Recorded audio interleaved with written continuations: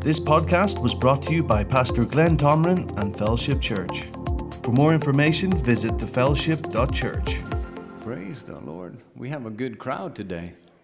It always seems like you have a bigger crowd and then the youth leave, but praise the Lord. We're going to have a good time. Good to see you all tonight. I'm going to go old school on you today because my iPad didn't want to work with me. And so I went to the printer. It works. It's run out of batteries, it'll be all right. Praise the Lord. So if the sermon gets real long, I won't have any battery issues. Praise the Lord. You guys happy to be in church tonight? I can see some smiles. Lindsay and Bertico are here tonight, all the way from Haiti. I think they traveled the furthest to get here tonight. And so, praise the Lord. Good to have you guys with us. They're part of our church, they're just a little bit distant a lot of times, but praise the Lord. Hallelujah. Well, I'm going to talk to you tonight about some of this. How many of you were here last Wednesday night? So I know quite a few of you were here. Okay, I'm scanning the crowd. Keep your hands. Okay, so I talked about the power of your words. It's an extremely important subject. And as when you start to look into the power of words, the power of the words of God, how He accomplishes things and stuff like that, you realize that, wow, words are important. And I need to get a grip on my lip, so to speak. I need to watch what I say and make sure that I release the right kind of words, over my family, over my loved ones, over my future, and don't take thoughts that are unproductive. Because, we have an adversary, the devil, and he knows, the thing is, people, the devil is not, he just has learned over however long he's been around. He has seen how God does things, and he's seen how his children accomplish great things. And he has also figured out how to get in there and trick them. Because he is a master deceiver, right? That's what he does. We're going to see him, at the end we're going to see him and we're going to, it's like, is this the one who deceived the nations? And so, but what he does is that he uses your authority against you. What I mean by that, well, you have great authority with your words, so he will plant thoughts in there. Thoughts. This isn't working out, Your spouse is so difficult, this will never work out. And they're never going to change. He wants to put that in your mouth that it's never going to change. It's just going to stay this way. I'm not going to get out of this rut. And so he uses, your authority against you if you will fall for his deception. But we don't have to fall for his deception, but it's very easy to do. And actually it's almost like default. If you don't put the word of God in you, if you don't plant that in your heart, if you don't renew your mind, your default will be to listen to the accuser. The accuser of the brethren, that's what the Bible calls him. And so if you have a thought that is against one of your fellow people, that you hang around and it's just like, and it's not good, well then, it's probably a thought from the accuser and you should probably not cooperate with him. And so I like to look at it that way, because if you look at it that way, it's like, I'm not on your team. I'm on the opposing team. I am not going to team up with you. And that's why, 1 Corinthians chapter 13, verse 4 through 8, we have that in the Amplified. We have this handout we gave, to everyone. And one of the things that it says in there is that, love never thinks ill of anyone, always thinks the best of every person. That's what love does. And that's what I choose to do. We have to choose to do that. So anyhow, so we're going to talk about the power of words, and I'm going to repeat some of the things, because what I have realized is that, you ask people, so how was the sermon? Or I've been there myself. It's like, oh, it's great. It's a great sermon. What they talk about? Well, I don't remember, but it was a great sermon. Right? And so it's not enough to just hear it once.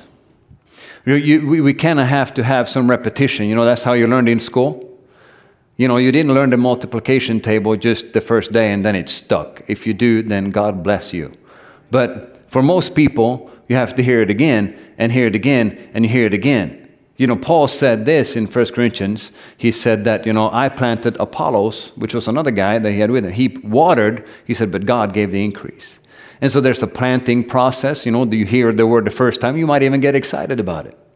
But if you don't hear it again, there's a good chance that it will not take root in your heart, and you will probably not put it into practice, right? And so, that's why Brother Hagin, Kenneth E. Hagin, he was the one who founded the Bible school that Pastor went to and that I went to like decades later.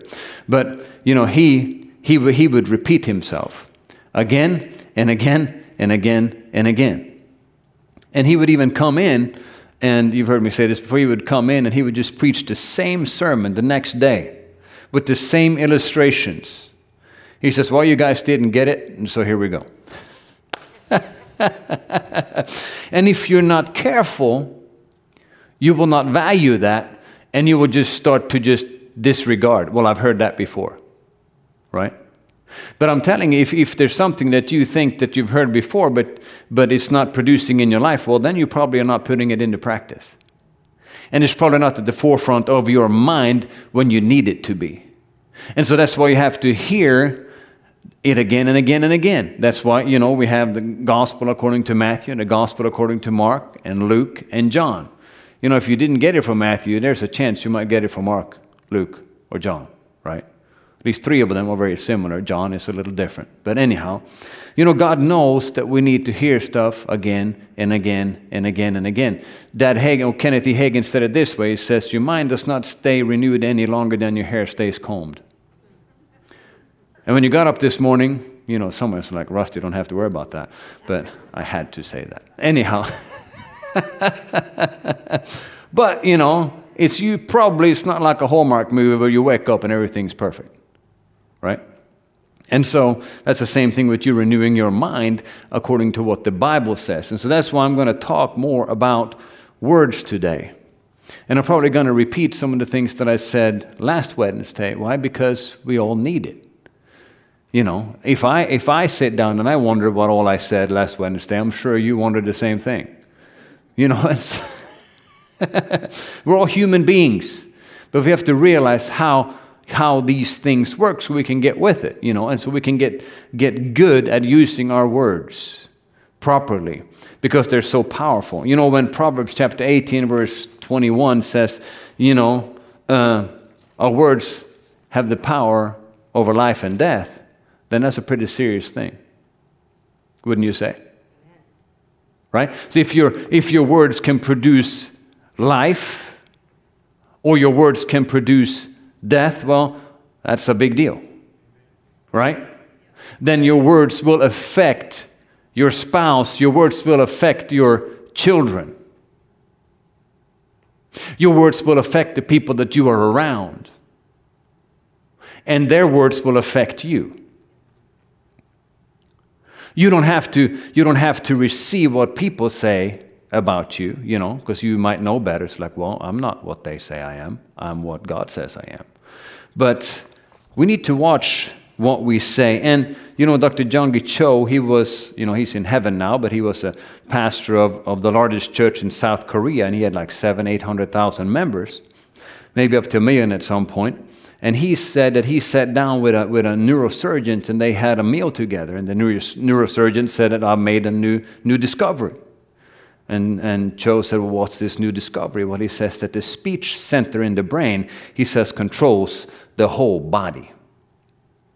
And so he said it's so much so that if somebody says, well, I'm weak, I don't feel well, that the body starts to respond to that.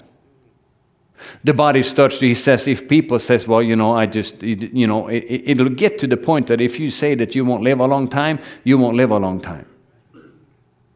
And I've seen this in people that were near and dear to my heart. I've seen their words produce. And in one instance, the person went home to be with the Lord way before that person had to. And so our words are so, so important. And, and he said, Dr. Cho said, well, I know that. He says, I've known that for a long time. He says, how have you known? It's a new discovery we've just made. Well, he said, I heard it from Dr. James. Chapter 3, James chapter 3 in the Bible. And he says that, for you all stumble in many things. This is James 3, verse 2. If anyone does not stumble in word, he is a perfect man, able also to bridle the whole body. Indeed, we put bits in horses' mouths that they may obey us, and we turn their whole body. Look also at ships, although they are so large and are driven by fierce winds, they are turned by a very small rudder wherever the pilot desires.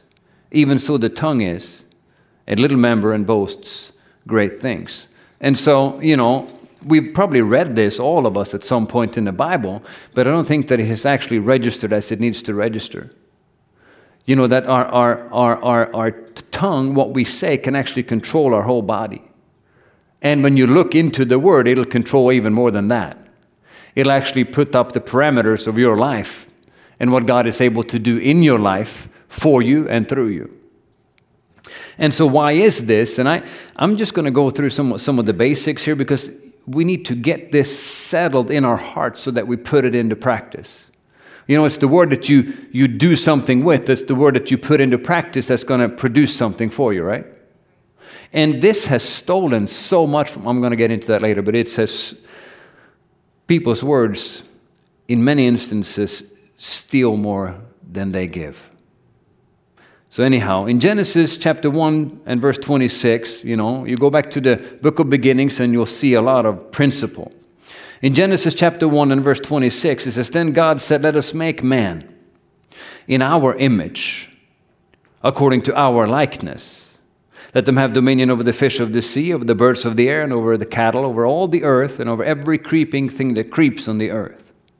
So God created man in his own image. In the image of God, he created him, male and female, he created them. Then God blessed them, and God said to them, Be fruitful and multiply. Fill the earth and subdue it. Have dominion over the fish of the sea, over the birds of the air, and over every living thing that moves on the earth. So according to Genesis 1, 26 through 28, man must be by design a whole lot like God. Wouldn't you say? If he made man in his own image, in his own likeness, we must be a lot like God.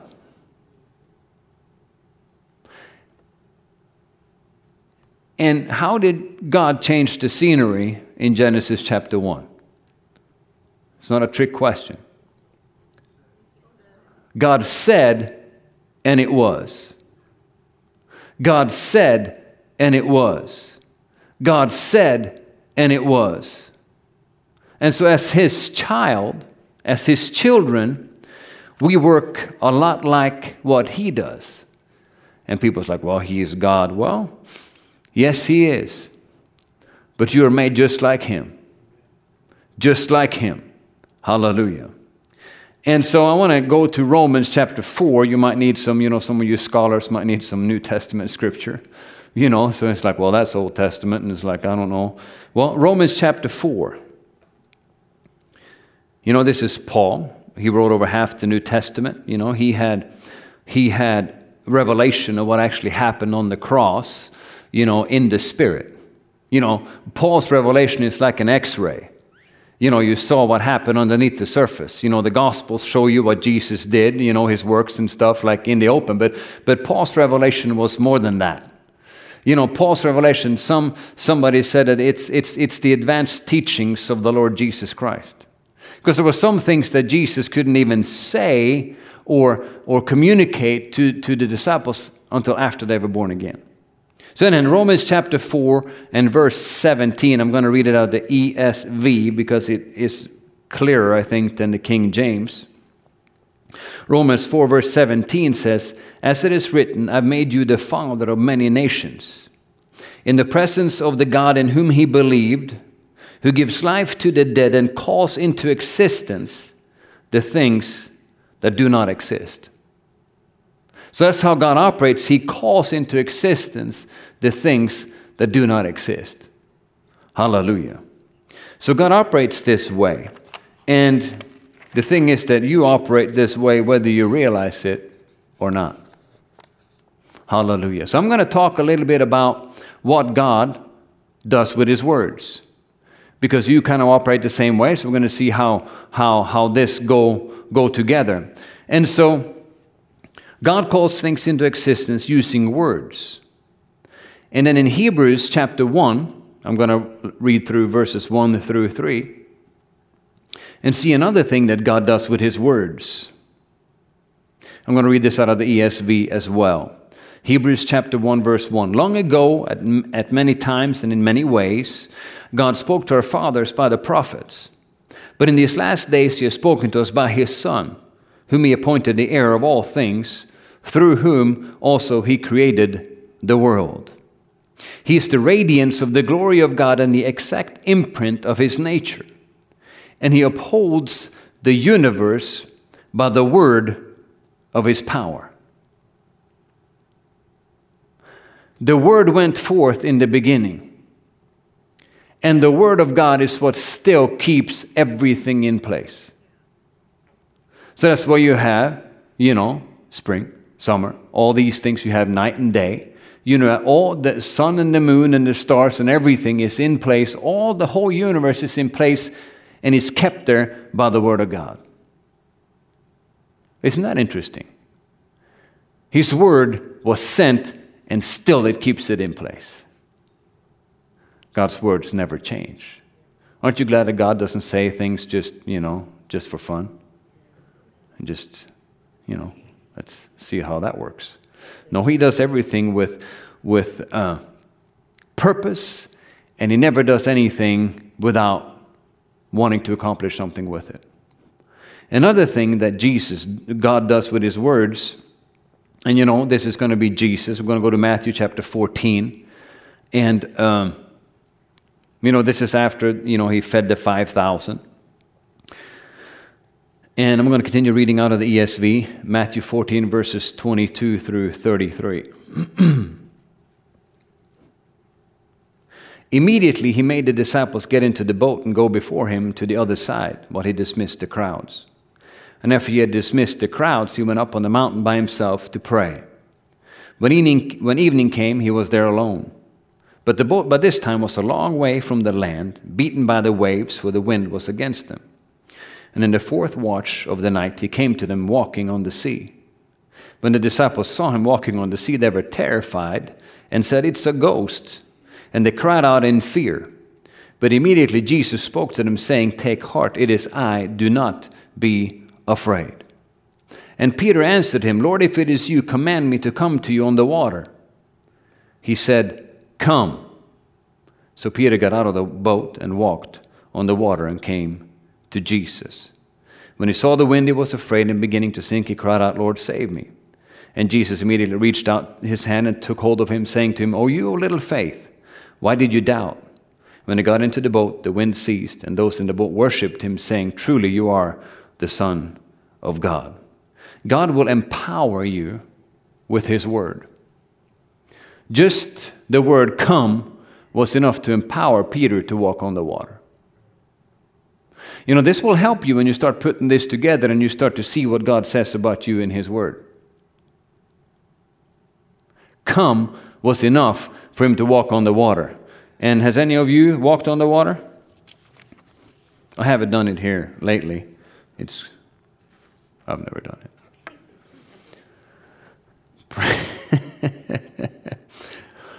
God's words are also life, and they're also spirit. In John 6:63, Jesus said, "It is the Spirit who gives life, the flesh profits nothing. The words that I speak to you are spirit, and they are life."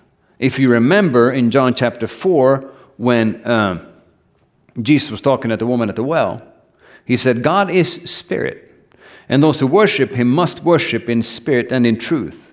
So if the words of God are spirit and their truth, He put something of Himself in His words. And that makes it kind of, when I started to see the power of words and what God does with words, how he will send his word. He sent his word and healed them, he said in Psalm 107, verse 20. You know, he empowers people with his words. And so when I receive his words, as if God speaks to me, there's an empowerment there. And I can receive whatever he sent for me to receive. And on that note, go to Isaiah chapter 55. This talks about the words of God, and God never does anything without great purpose. Isaiah chapter 55 and verse 10 says, "For as the rain and the snow come down from heaven and do not return there, but water the earth, make it bring forth and sprout, giving seed to the sower and bread to the eater, so shall my word be that goes out from my mouth. It shall not return to me empty, but it shall accomplish that which I purpose, and shall succeed in the thing for which I sent it." God will send his word to produce something. He never say anything without having purpose for it to produce or do something. And that makes this book very interesting to me, because this book is God speaking to me and you. And if we will receive the word, then the word will produce in our lives. And as a little case study, let's look at the purpose of the gospel, the good news. You know, the gospel is we preach the gospel so people can be born again, right? John 3:16 says, "For God so loved the world that he gave his only begotten Son, that whoever believes in him should not perish but have everlasting life." Hallelujah. "For God did not send his Son into the world to condemn the world, but that all through him might be saved." Hallelujah. I just jumped a page, and I don't know where my right one is. But anyhow, it doesn't matter, because we're going to go to Romans chapter 10. It talks about, you know, how you get saved. And saved, in the Greek, it means more than just you going to heaven.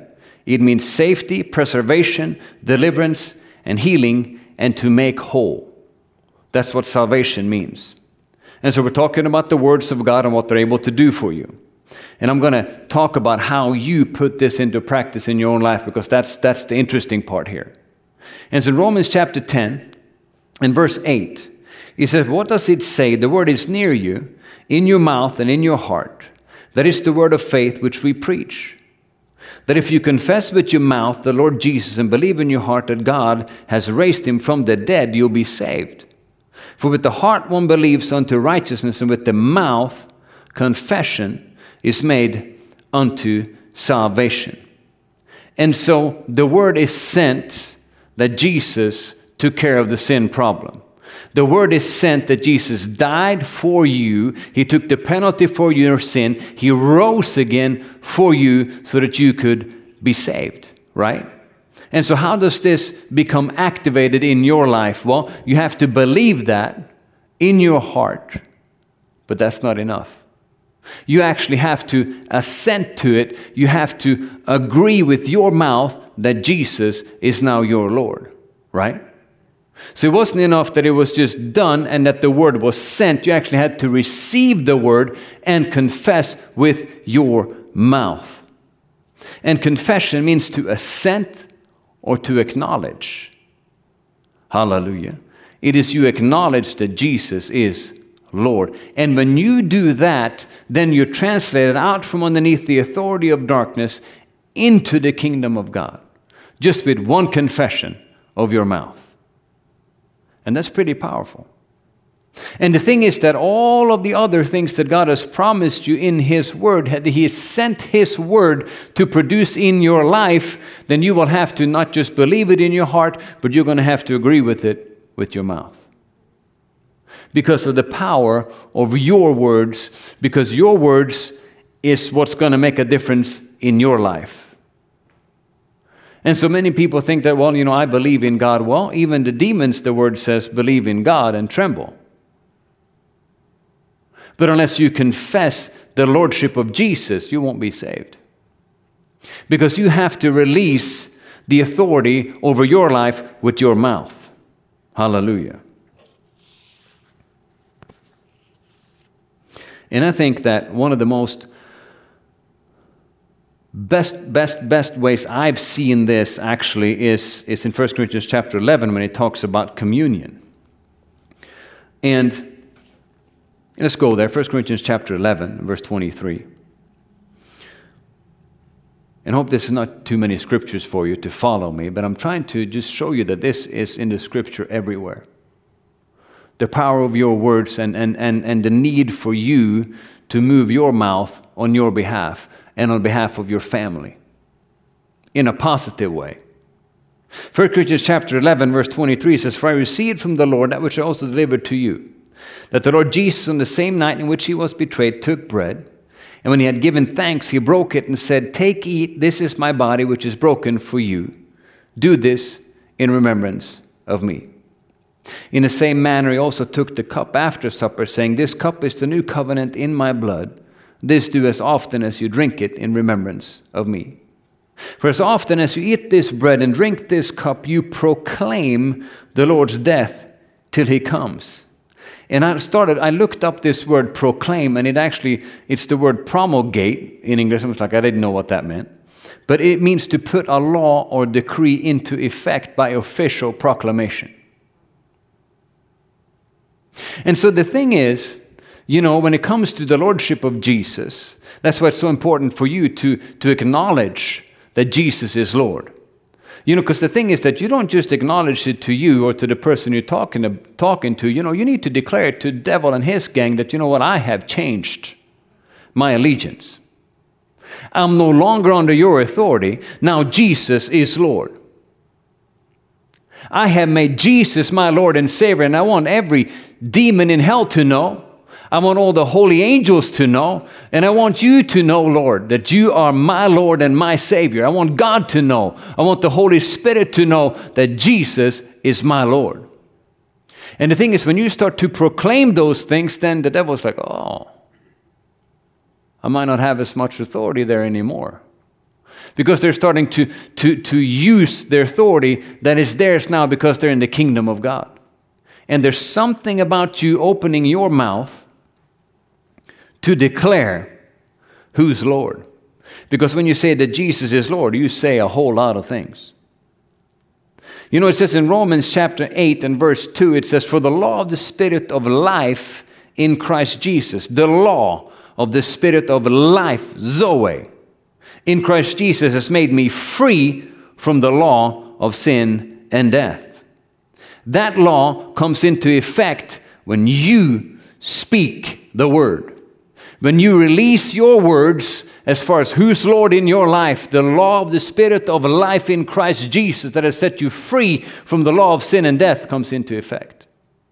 And it will drive out fear. It'll drive out all of the works of the enemy from your sphere. If you give in to oppression, if you give in to feelings, if you knew what you gave into, you would throw up. Because there's demonic influences around you being down. It's not okay for a Christian to give in to depression. Depression's from hell. Depression is from hell. And it is spiritual influences that is trying to rule your life. If you're not a Christian, you don't have any authority. But if you're a Christian, you can tell that stuff to pack its bags and get out of your house. You need to speak not just over you need to plead the blood of your family. You need to say that, the blood of Jesus, it brought me out. Just like the Israelites. Go and see what the type of the blood did for them. In Exodus chapter 12. It brought them out with silver and gold, and was not one feeble person among their tribes, and there were millions of people. Now that's a miracle. And that's what the type of the blood of Jesus would do for them.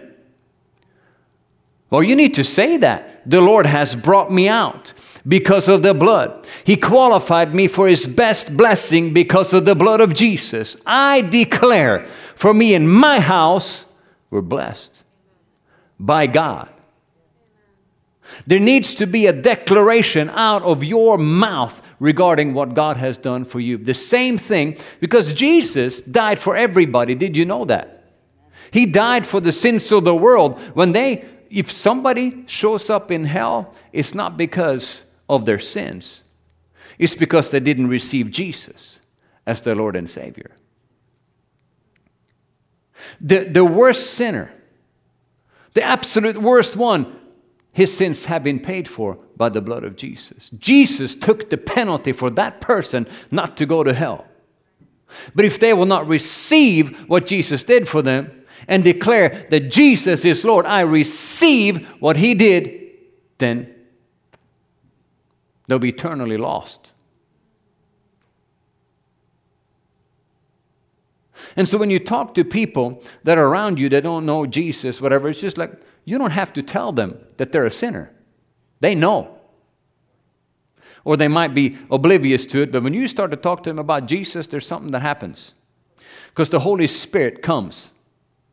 He's the one who convicts of sin. He's the one who reveals to them that they need Jesus.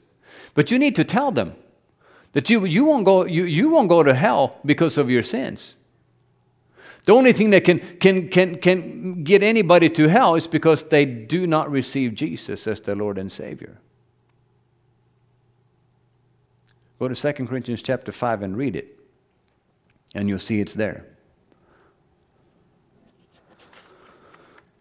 You know, Revelations chapter 12, verse 11, this is a very familiar scripture for many of you, I think, and they overcame him by the blood of the Lamb, so by what Jesus did, right? And by the word of their testimony. And by the word of their testimony, and they did not love their lives to the death.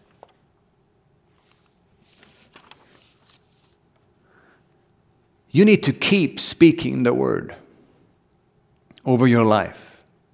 You need to keep speaking what God has done for you. You need to keep speaking who you are now because of what Jesus did for you.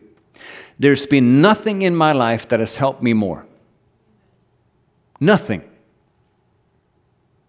Nothing. Nothing will help you grow in faith like you confessing what Jesus has done for you. Therefore, if any man be in Christ, he's a new creature. Old things have passed away. Behold, all things have become new. Now all things are of God.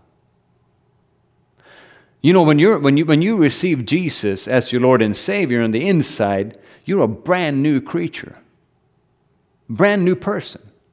On the inside, you actually have the nature and the ability of Almighty God. You know, if you're in school, you might want to start saying that, thank you, Father, that I have received life, your life, Zoe. And that life quickens me, spirit, soul, and body. It actually gives me the ability to learn fast. You know, David and his friends were 10 times wiser than Pharaoh's magicians and wise men, astrologers, whatever they were. 10 times. What can we accomplish as being born again, being filled with the life of God, being partakers of His divine nature? Peter talks about that. We become partakers of the divine nature. Actually, it's been one scripture that I have. You can't wear out a scripture, but I've tried. 1 Corinthians 1, verses 5 through 9.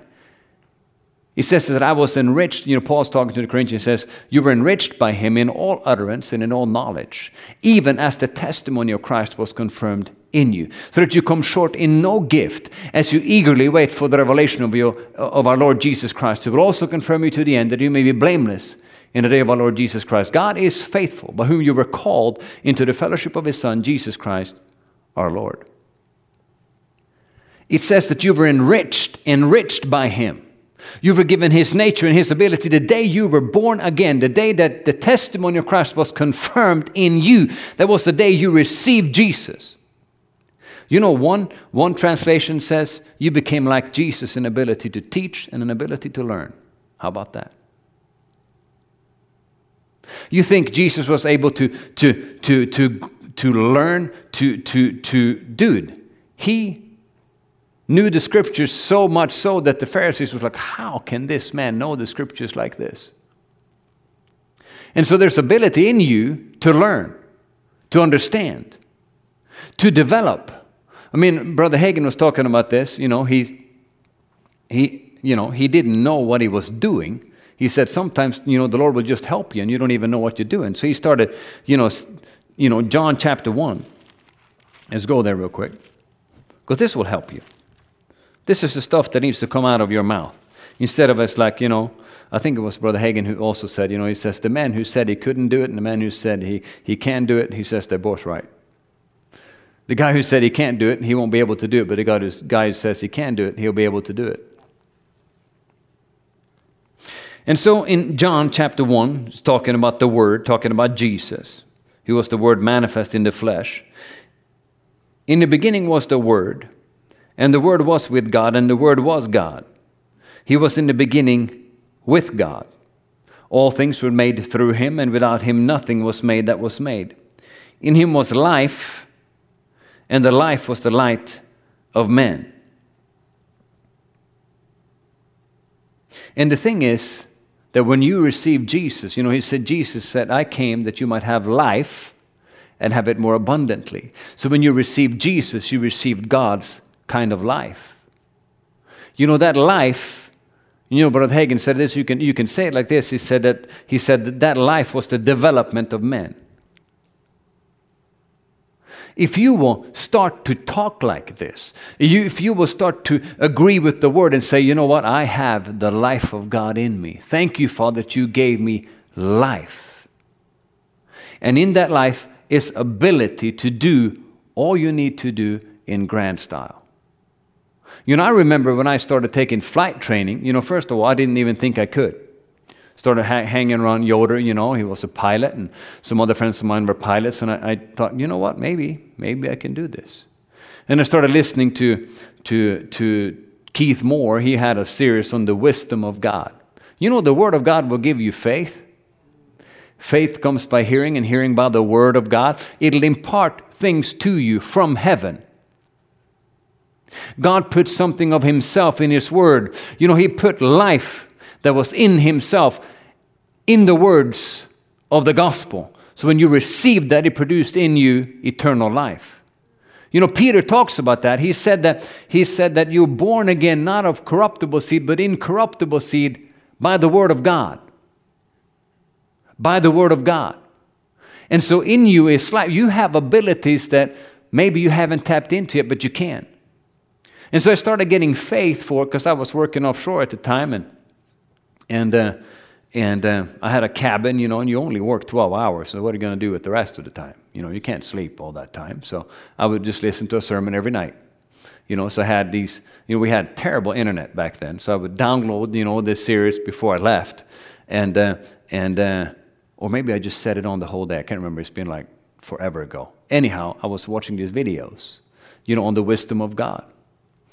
And he was talking about wisdom, and he was talking about, all these things, and I started to just believe that I could do this. And it just kind of manifested in this whole pilot thing, because I was like, that's something that for me, it was a faith project, because it had seemed so far away. I grew up in Norway, and there it was just expensive.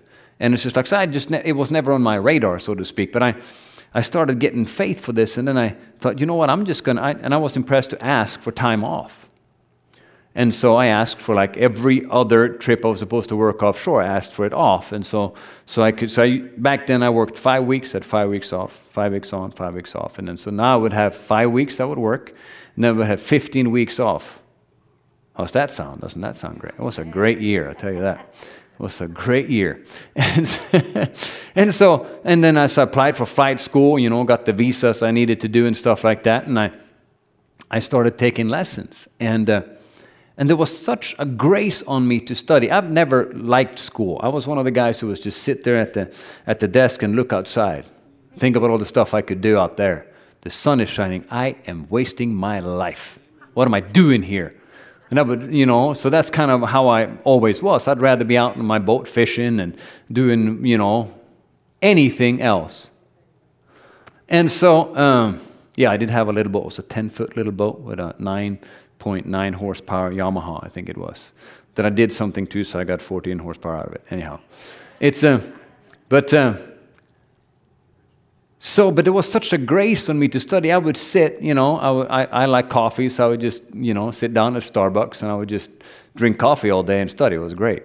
And so I would sit for like 8 hours a day. Most people don't like to study that long. I loved it. And I devoured these books, and I learned about aerodynamics, I learned about weather, and I was just like, this is so fun. And I ended up, just getting my private, and then I got my instrument, and then I got my commercial, and then I got my multi-engine. I was like, if I hadn't watched, I would have ended up in the airlines a long time ago, because I love flying. But the cool thing is that I was never that good, I didn't have super great grades in school, but I had 100% on all of my written tests when it came to flying. Because there was faith, I can do this.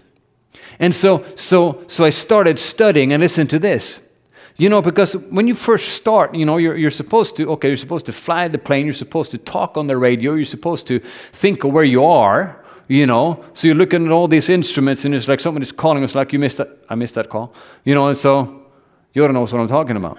And so it takes a while for you to think as a pilot, to see yourself as a pilot. And after a while, all these things start to become second nature. Because now you know how to respond on the radio. You know what to listen for. And now you know the different types of airspace, and you start to know the airplane. And so you learn your scan, and and first it's visual reference, so you look outside as well as your instruments, and then you go on to start to just go to instrument training, just so you can fly, when there's no visual reference. And now you really need to pay attention and know what you're doing, and you need to be kind of ahead of the game, because it's not like you can just park on the side of the road and it's like, okay, let me look at where I'm at now, right? So you need to be ahead of the game. And so you need to know where you're going. And so to say this, to bring this back to what we're talking about when it comes to the things of God. It takes a while from when you're just born again to start to see yourself as a Christian. Somebody that has the life of God in them. And you start to understand how to respond with your mouth to certain situations. Does this make sense?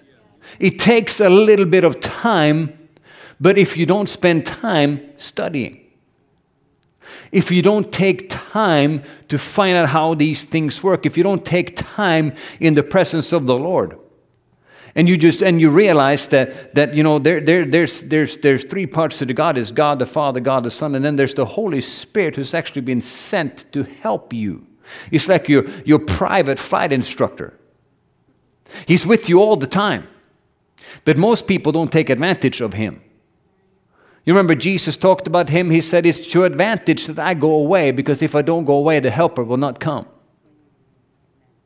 And so having the Holy Spirit in you to help you navigate life is actually better than Jesus being in the earth.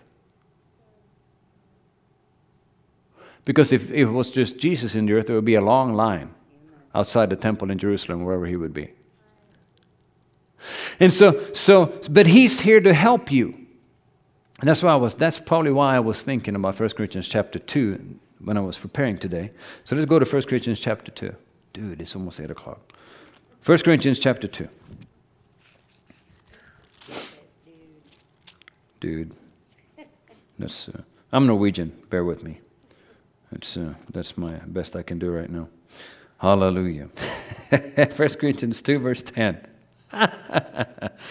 Glory be to God. Let me see. No, let's back up for a little bit here. Paul. And this will help some of you. In verse 7, but we speak the wisdom of God in a mystery. And sometimes, when you just stop right there, sometimes if you're new to the things of God, it might seem like a mystery. Because it seems hard to understand. Because it's so unfamiliar to you. Right? And so we'll keep on speaking here. No, keep on reading. Which none of the rulers of this age knew, for had they known, they would not have crucified the Lord of glory. If they knew what they did, they would have never put Jesus on that cross, because he reproduced himself in the millions. Anyhow, verse 9, but as it is written, eye has not seen, nor ear heard, nor have entered into the heart of man the things which God has prepared for those who love him. But God has revealed them to us through his Spirit. For the Spirit searches all things, yes, the deep things of God. For what man knows the things of a man except the spirit of the man which is in him? Even so no one knows the things of God except the Spirit of God. Now we have received not the spirit of the world, but the Spirit who is from God, that we might know the things that have been freely given to us by God.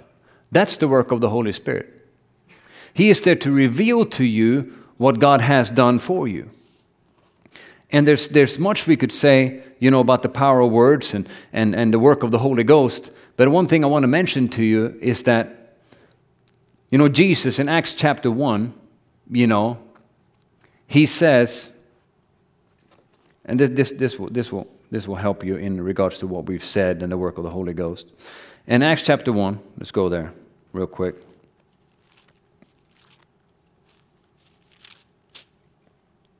And verse 4, and being assembled together with them, he commanded them, so this was not a suggestion, right? He commanded them not to depart from Jerusalem, but to wait for the promise of the Father, which he said, you've heard from me. For John truly baptized with water, but you shall be baptized with the Holy Spirit not many days from now. Therefore, when they had come together, they asked him, saying, Lord, will you at this time restore the kingdom to Israel? And he said to them, it's not for you to know times or seasons which the Father has put in his own authority, but you shall receive power when the Holy Spirit has come upon you. And you shall be witnesses to me in Jerusalem, and in all Judea and Samaria, and to the end of the earth. Now go to chapter 2, verse 1, where this actually came to pass. Acts 2, verse 1. When the day of Pentecost had fully come, they were all with one accord in one place, and suddenly there came a sound from heaven, as of a rushing mighty wind, and it filled the whole house where they were sitting. Then there appeared to them divided tongues as of fire, and one sat upon each of them. And they were all filled with the Holy Spirit and began to speak with other tongues as the Spirit gave them utterance.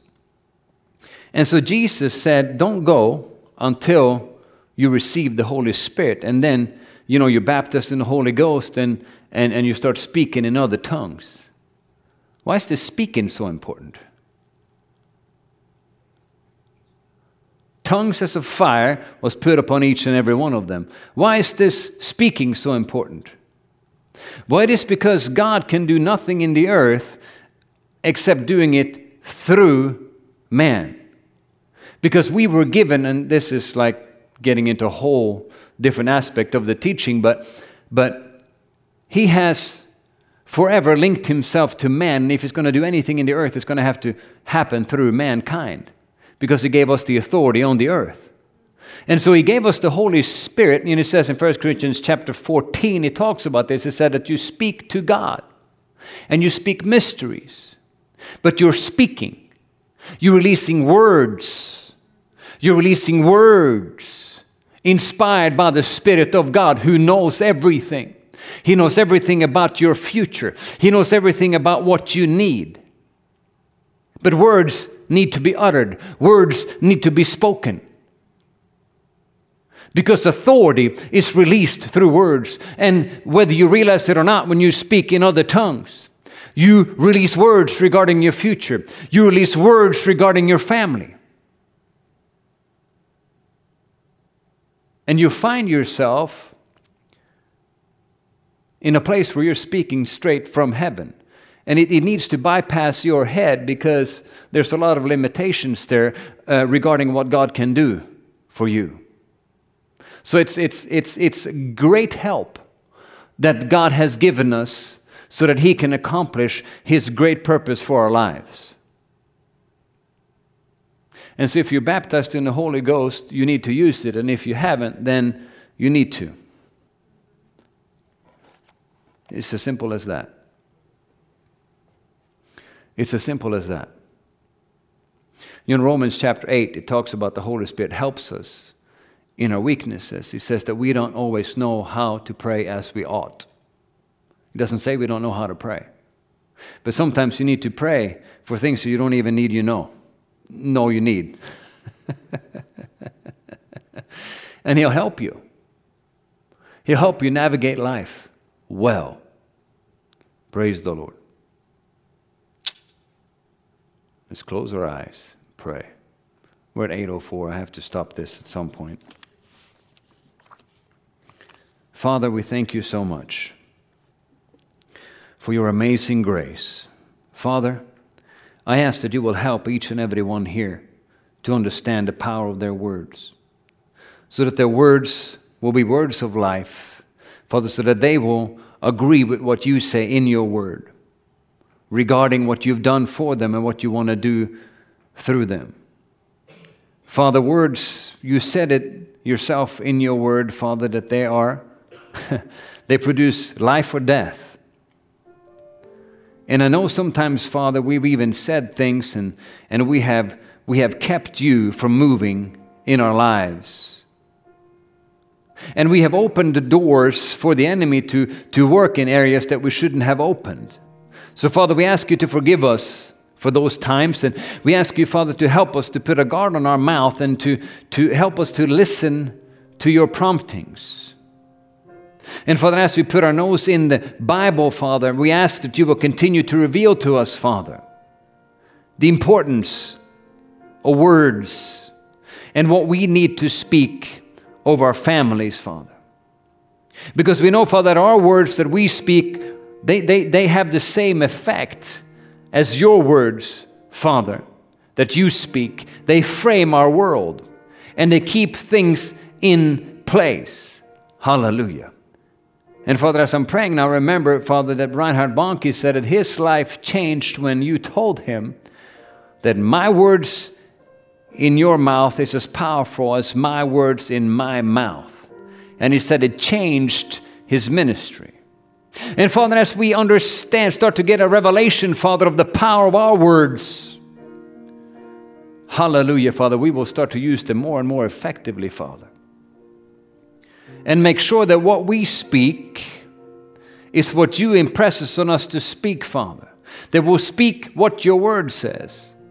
That we'll say, Father, we're blessed going in. We're blessed going out. Hallelujah. We're above and not beneath. That we have the greater one living inside of us. Hallelujah. That we have wisdom from heaven to deal with any situation. And who himself bore our sins in his own body on the tree, so we, having died to sins, might live for righteousness, by whose stripes we were healed.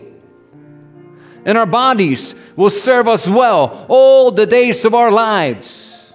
We'll say that the Lord is our shepherd. We shall not want. We shall not want for opportunity. We shall not want for ability. We will never want for money. We will never want for a strong, healthy body, because Jesus is Lord.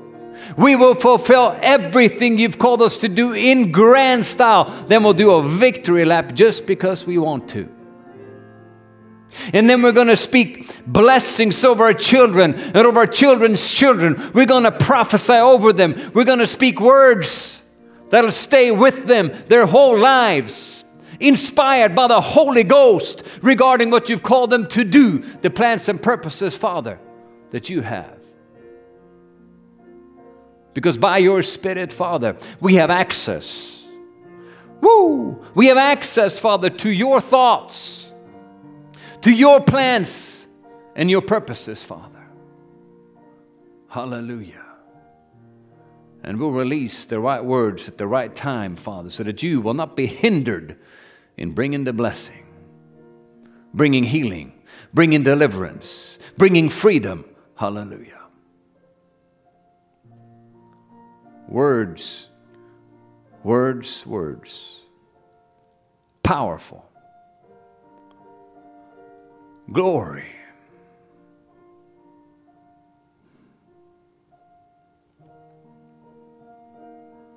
The word says, hold fast to the confession of your faith. He who promised is faithful. So I'd like to encourage you, if you've you've spoken the word and it doesn't seem like things are moving as you want to. Well, you keep speaking the word because He is faithful who promised. And keep confessing the word. Keep meditating on the word. And that word, as it's watered,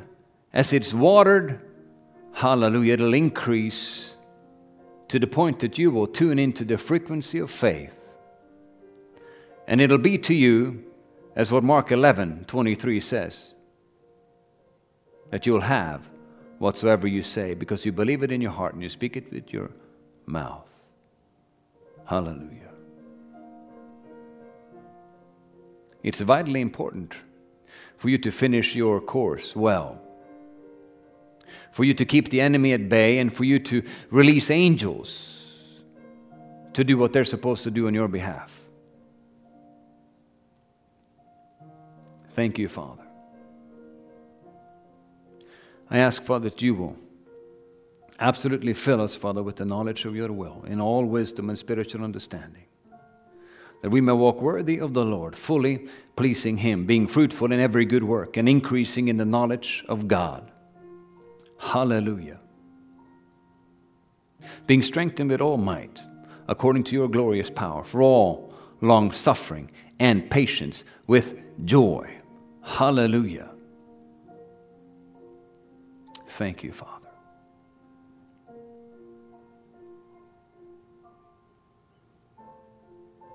Thank you, Father.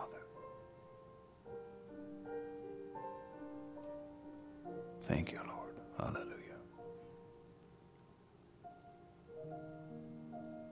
You know, we were praying before service here today, and I've been praying for, our church and for the people of our church, and this subject here of words is so important for God to be able to do what He wants to do, and for us to start to speak over our lives. And it's vital actually for you to be able to accomplish what God wants you to do, and for you to shut down the enemy. Because he's out to hinder, and he's out to steal, kill, and destroy. And, many times I heard one preacher say this, if we had just whatever we said in church, we would have faith giants everywhere. But it's what are you saying Monday through Saturday? What are the words that are coming out of your mouth regarding your family and regarding your future when the pressure is on? Because the pressure is on during the week.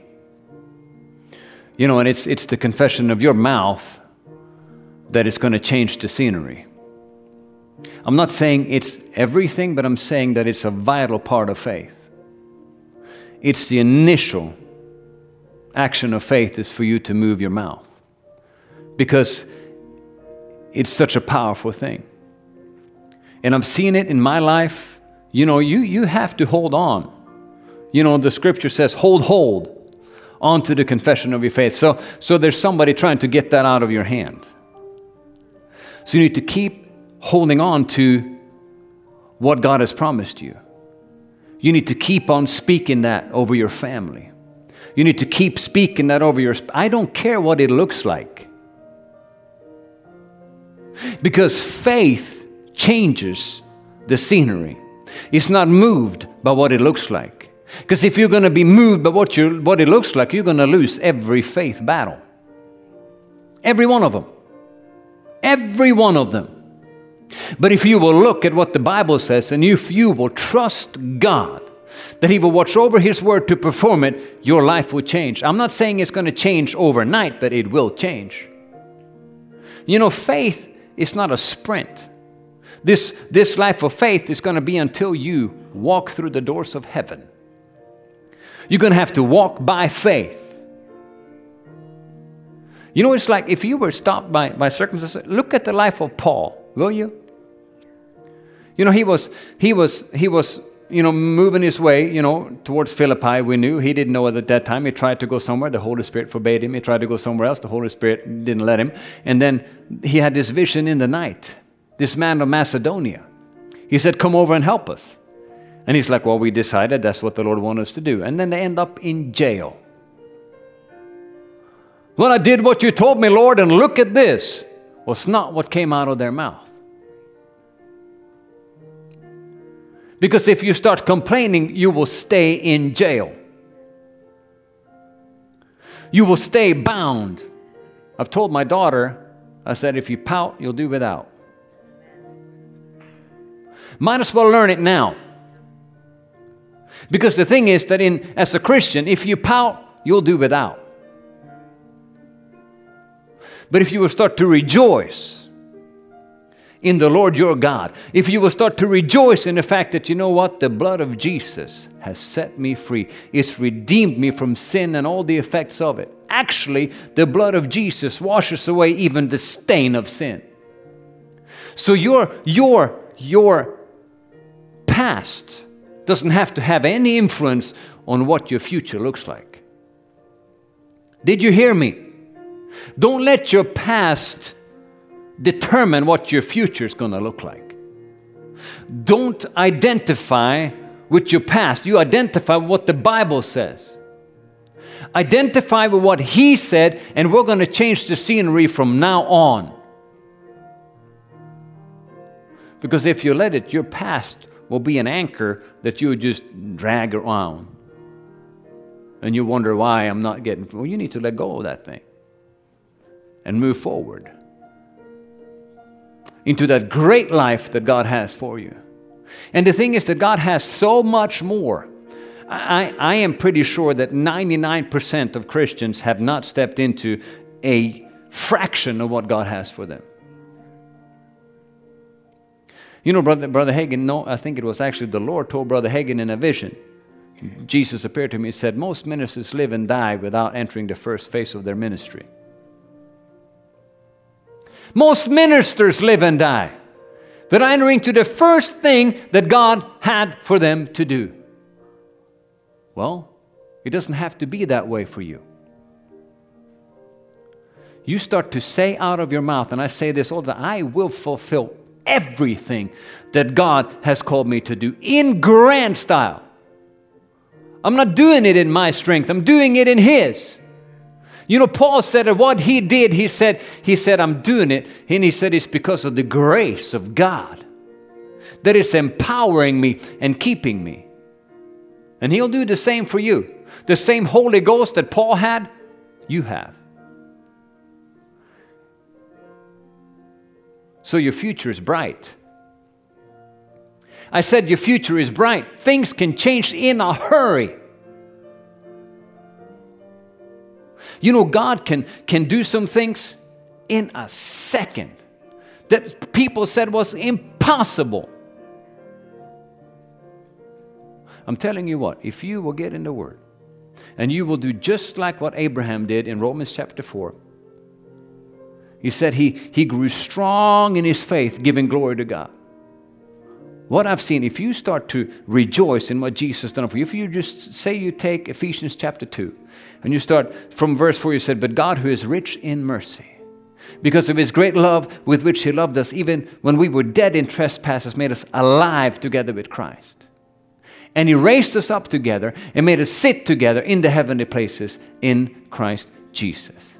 Then in the ages to come He might show the exceeding riches of His grace and His kindness toward us in Christ Jesus. For by grace you've been saved through faith, and that not of yourselves is the gift of God, not of works lest anyone should boast. For we are His workmanship, created in Christ Jesus for good works, which God prepared beforehand for you to walk in.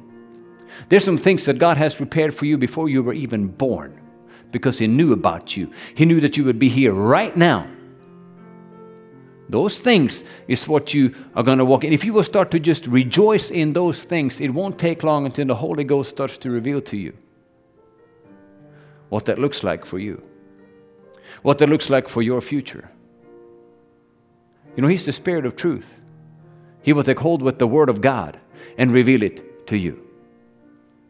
And now faith rises in your heart. Faith rises in your heart. And now you start to speak some things out of your life in accordance with the Word of God, and things start to change.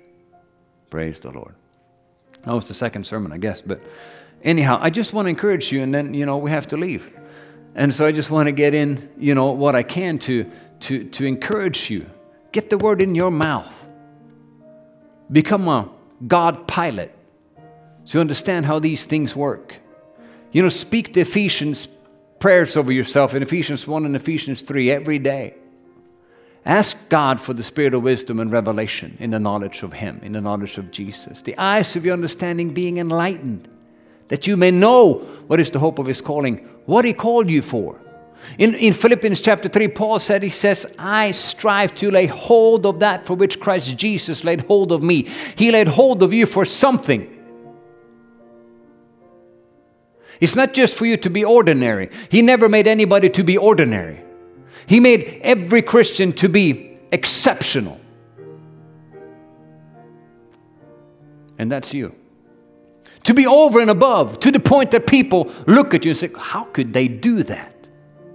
In your workplace, stand apart so much that people's like, wow, I've never seen anybody do business like that. You remember Queen of Sheba came to see Solomon?